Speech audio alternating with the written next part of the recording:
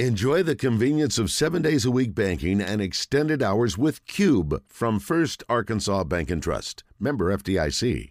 Bart Reid's player profile and scouting report is brought to you by the Hoop 5 Basketball Academy. All right, Bart, I've had this question asked of me before we dive into the Hoop 5 performers of the week, both boys and girls. How do you go about deciding who is worthy of this recognition from week to week? Well, it's a lot of information, and there's a ton of games going on right now, Randy. So there's tournament. So trying to keep up is not near as easy as what it sounds. So I've watched a ton of high school basketball games, of course. Keeping up with the data, keeping in touch, it's a nice thing when you train over 100 players. It tends to keep you in the know for certain stats, and now we're getting conference time, so it kind of narrows our focus in. So we're kind of just looking for those big, huge games that are coming up for that week, but also big performances that they've had either the week leading up to or if we expect them to perform extremely well. So it's a lot of different stuff in there, and there's a lot of worthy candidates, I can tell you right now, Mr. Rainwater, out there. Well, Mr. Reid, I will tell you, as I did, I guess it was yesterday, that in just casual observation, did the same thing this morning as I looked through the box. Well, they're not really box scores, they're game descriptions, synopsis. And once again, it seems like we're seeing 25-plus point performances that are occurring night after night after night. And it's not exclusive to either the guys or the gals. It's both who are putting up extremely impressive numbers game in, game out. I guess, Bart, one of the other questions you were talking about, being able to get access to statistics, and we talked about that rare triple-double the other day. Are we seeing anything even remotely close to that on the high school level? Randy, it's funny you said that because I was just looking at some statistics from a couple of players. And, Randy, we're touching – I won't say night in and night out because that's really stretching it. But we're touching numbers that are approaching triple-double almost every single night. And I'll just say this. I was watching Pine Bluff play, and they were playing Lake Hamilton, and they play Sheridan. Courtney Crushfield was 27-7, 5-4. Listen, that's an incredible game, but he's touching the quadruple-double, and certainly he's almost had a couple of triple-doubles. And that is more of the, let me say, the rule versus the exception. That is happening a lot of places everywhere. Honor Boateng is almost averaging, got a triple-double this year. He almost averaged one last year. He was 11 points, 10 rebounds, and I believe 8 assists a game. So it's there. Numbers are up. The quality of play is up. And I will say this, parity in the state, no matter what classification we're looking at, guys, it is equal pegging. There are some 2A schools that I promise you the 5A and 6A don't want to see right now, and probably vice versa. So it's really great quality basketball. Bart, which of the numbers, which is the toughest to track for accuracy? Is it assist? Is it rebounds? I mean, what is the toughest number for you to track? It's really it kind of goes back to the assists and probably the steals. Well, Randy, all these teams are using Huddle, and that's a great analytics tool where you can, I can log into Huddle. I can see game clip by game clip. I can see exactly the breakouts for steals. Assists are always that thing that kind of gets to be, did they take one dribble, did they take two dribbles, did they take no? So that would be probably the hardest thing. And then there's a lot of deflection. Are those steals? Are those a block? We've got the points and we've got the rebounds nailed down. And that's another thing that's up, Randy, besides points. Rebounds. Guess what happens when more shot attempts happen? There are more rebounds. So I'll brag on my daughter. She's already had 2 over 10 rebound a game as a freshman starting in high school. She had one where she had 16 in one game, her second game out there. Rebounds are up everywhere. So points and rebounds are sticking out, and also those assists are also creeping up. I'm seeing 5 and 6 a game for some of these point guards. So obviously she learned that from her mom, not from you, the art of rebounding. That's exactly. That's right. Hey, if it's not scoring, she didn't get it from me. Shoot, holler, and foller. Yeah. All right, let's jump right into it. The Hoop Phi. Let's start with the ladies this week. The Hoop Phi Female Performer of the Week. Okay, so Randy, I'm gonna cheat a little bit. So on Saturday, Benton and Bryant are playing in what'll be a knockdown game on the girls' side. So I'm gonna pick one from each team that I think are deserving.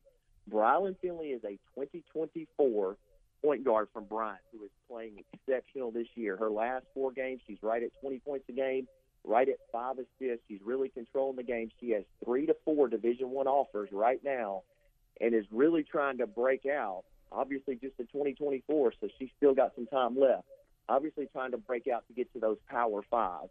But she is an exceptional talent, a world-class sprinter, and she is doing her thing on the basketball court. She shoots the ball extremely well. She will be matching up against Benton, that has a star in the making. I always felt like she's one of the most underrated players in the state. Madison McIntyre, who's been the spark plug for the Benton Lady Panthers, who have won some big games that started off 2-0 in the deadly 5A South already. Madison is hovering right under 20 points a game in her last 4. She hit 5 3-point shots 2 games ago and beat a very, very good El Dorado team on the road. Those 2 young ladies will be matching up Saturday to duke it out in the ever big Bryant versus Benton rivalry game. And let's switch now to the guys. The Hoop Phi Male Performer of the Week. I can't say enough about this young man, Courtney Crutchfield from Pine Bluff. The Zebras have had probably maybe the toughest high school basketball conference schedule as a whole outside of conference in the country. They have played team after team after team. They got 2 huge wins, and I think what will be the best, maybe pound for pound, the best top-to-bottom conference in the entire state, which is the 5A South. Courtney Crutchfield is averaging right at 22 points, 6 rebounds, and 4 assists a game, along with 3 steals. He is a 2024, Randy. This guy is 6'3", 6'4", 180 pounds. Now, I'm not a football guy, but I've already heard he's got several Division I football offers. So this could be a guy that could be a Brandon Davis type of talent where he could almost play both ways, but a phenomenal, and I mean phenomenal athlete. Absolutely explosive, extremely strong, finishes, controls the game. At 6'4", 185 pounds, he's almost playing a little bit of man amongst boys. But it is Courtney Crutchfield for the Pine Bluff Zebras. He is absolutely dominating the field right now. Hey, it kind of stole my thunder. Is he a football player, a basketball player, or both of them? He has posted on Twitter that he has received his 2nd Division I offer, in this case from the Vanderbilt Commodores, to play football. There you go. Randy, next-level athlete. This guy is incredible. Bart, speaking of next-level athletes, I don't have his name here in front of me, but I think he's averaging, if not 40, very close to 40. Who is the young man from Whitehall that is tearing it up? Jay Sean Hayes. So that was my toss-up. I was going to move Jay Sean over. Jay Sean Hayes is Josh Hayes' son, so he is a 2025. This kid is a baby. He played last year as a freshman, started as a freshman, was a key cog in the wheel. He had several monster games, and Whitehall had finished last in the conference last year. Randy, they've won at El Dorado, won a big game at Lakeside, so they're already 3-0 in conference. This young man is one of those, I think, a national type of talent, being a big guard. He's playing point guard, Randy. He's really 6'6", 6'7". His shooting has come along. He's just a phenomenal player, phenomenal talent. I certainly think he's a Power 5 type of guy. But he is really, really carrying it up, along with Keaton Stone, who we previewed 2 weeks ago, who is one of the best shooters in the state, who's a 2023. So Whitehall is bouncing back from a last-place conference finish to being at the top of the conference and has a chance to really make a deep run, especially with Jay Sean as the starting point guard. Is it Lance or Lane Taylor, the young man from Farmington? Farmington. He's getting it done every night. Where is he? Where would he play his college basketball? I mean, this young man, talking about tearing it up, he is tearing it up. Lane is tearing it up. Lane is just such a talented guy. I don't think Bill Ingram's higher on a player in a long time than I've seen him higher on this young man. He really firmly believes that he's just a star in the making. He's always around the basketball. I think he's went for 50 already several times. Randy, he touched 40, I think, in his first 4 games as a freshman last year. Where he goes, he's got 2 to 3 Division I offers right now. He certainly is a Division I player. I think this summer will be a huge summer for this young man because I think he's right on the cusp of really breaking out and getting some of those huge Division I offers because I think he can play at that level. He's got that type of size. He shoots the ball well. He defends really well, and he's always around the basketball. But I think Lane Taylor is the second best player in the class, if you want my honest opinion, behind Honor Boateng. He's that good. No, I want you to fib to me. This from our Asher Wrecker Service Company live fan feedback. We're going to switch gears for a moment. Jimmy says, I want to hear Bart's prediction. The Hogs start 0-2 in the SEC or 2-0 in the first 2 conference games of the season, opening up with LSU on the road. LSU, and then let's see, we travel to Missouri, Auburn, correct, and Randy? no, LSU on the road, and then Missouri at home. So, Missouri and at then home. at Auburn. Yeah. Okay, so LSU has always been a tough matchup for us. It scares us every time. It scares me every time the Hogs go down to Pistol Pete Arena. So I'll say this: I think the Razorbacks have a much better chance to be 2-0. I think they will match up extremely well with LSU, even though LSU will play at a very high pace. I think Arkansas has the weapons, especially if Ricky Council and Nick Smith can be on the same page, which it seems like for all intent and purposes they are playing extremely well together. And I think they handle business against Missouri at home. So I would have to lean to the 2-0 versus 0-2. And continuing on with our Asher Wrecker Service Company live fan feedback, Asher says, does Bart know anything about Bradley? Will that be a good game? 20.5-point favorite is the Arkansas Razorbacks. That's not a good deal. Well, no. Yeah. Well, so I'll say this. Last time we traveled to Little Rock, it didn't turn out our way. So No. I don't think that has anything to do with this year. But No. Bradley is 7-3. They're certainly not a bad basketball team. In fact, I think that it was just last week or two when they played Auburn. They ended up getting beat by 20, but they played a fairly decent schedule. They don't do anything exceptional. They're a really solid basketball team. They do have a young man that's 6'9", who's basically leading them in almost every statistical category. So they're going to be okay. There certainly is a game that you can't look over. Leon is the young man, so he's averaging 12.6 rebounds, 2 assists, and right at 2.5 blocks a game. So he'll be a force, and then they have a point guard from Shreveport who I had a chance to see play. He's 5'8", very explosive, can control the tempo, Duke Dean. So he's a good player, but I think the Razorbacks, if they come out and do what they're supposed to do, could roll and really take care of business, and it could get out of hand early. Ooh. Let's hope so. Hey, that'd be great. Yep. That'd be a shift there, yeah. Hey, by the way, and we can talk about the Razorbacks or anything else, last week you told us about a young lady, her first name was Brooklyn, who had a quadruple double. Did you work on getting her on our show?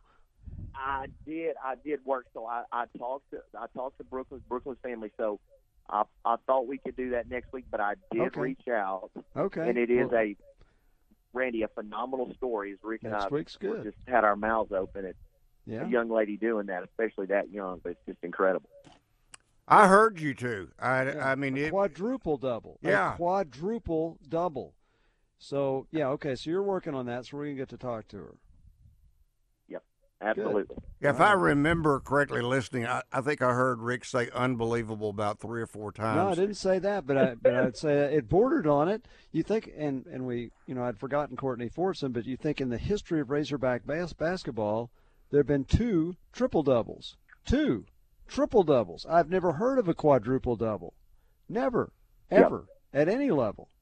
So, yeah, that's why I wanted to get her on if we could.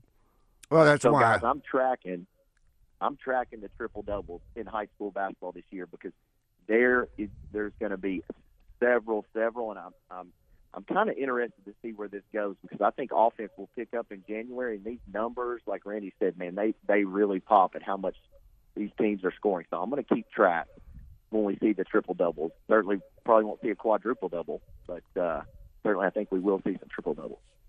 I think it goes back to the clarity or definition of, as you mentioned, whether or not that was an assist or not. I don't, whether or not that was a deflection or whether or not that was a block.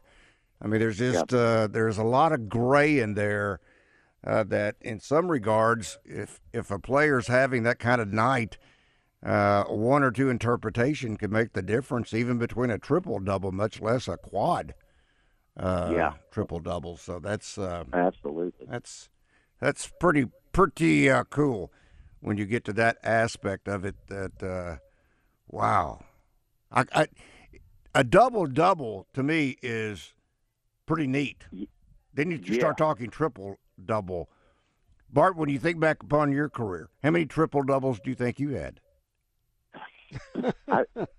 Listen, I was trying to think back.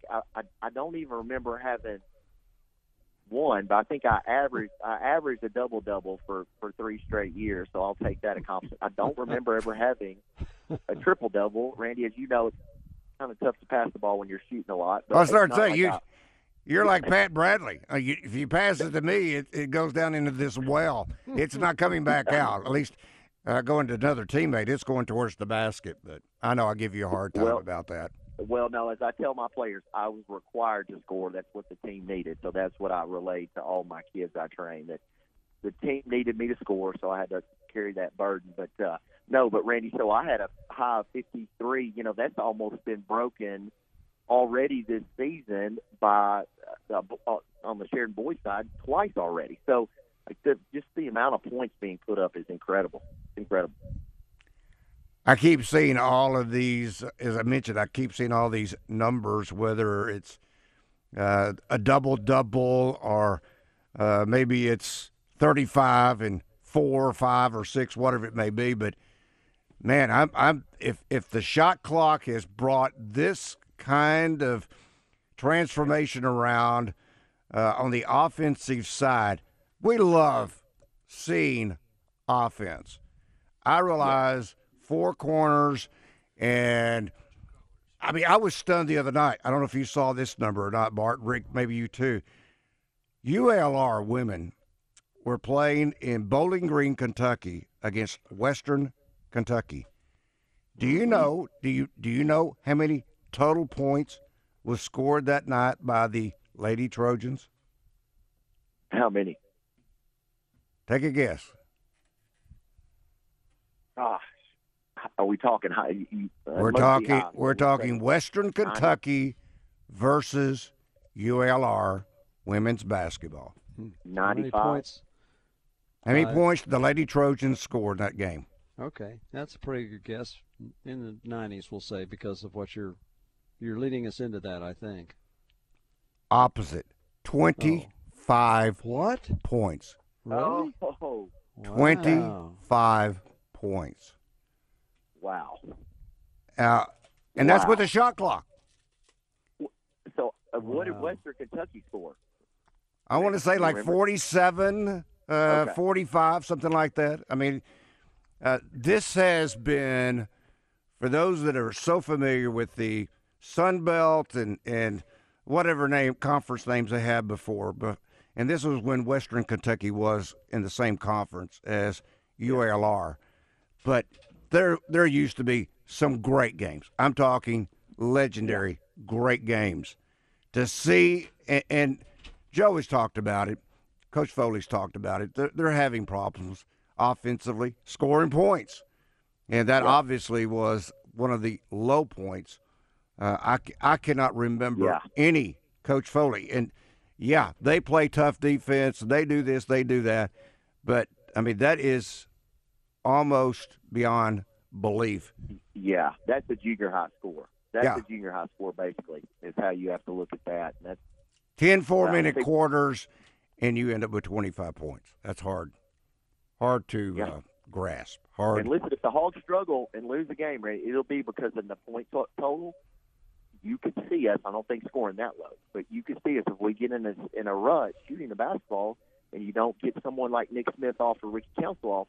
I think that's what our Achilles heel is. Are we going to put up enough points to beat those caliber teams to make it to the Final Four? Because that's the expectations for the Arkansas Razorbacks this year. Oh, I'm going to put the Rick Schaefer hex. I'm going to say the PT Peer, who I think can pull games out of the fire for the Arkansas Razorbacks. His name is Anthony Black. I don't know if you heard last night from Coach Richardson. He loves Anthony Black, and for good reason. Kenny Hardaway Jr., I'm telling you. Gotta love him. Just like him. All right, Bart. That has been our gentlemen. Hoop Fi male and female performers of the week. Drive Time Sports will continue.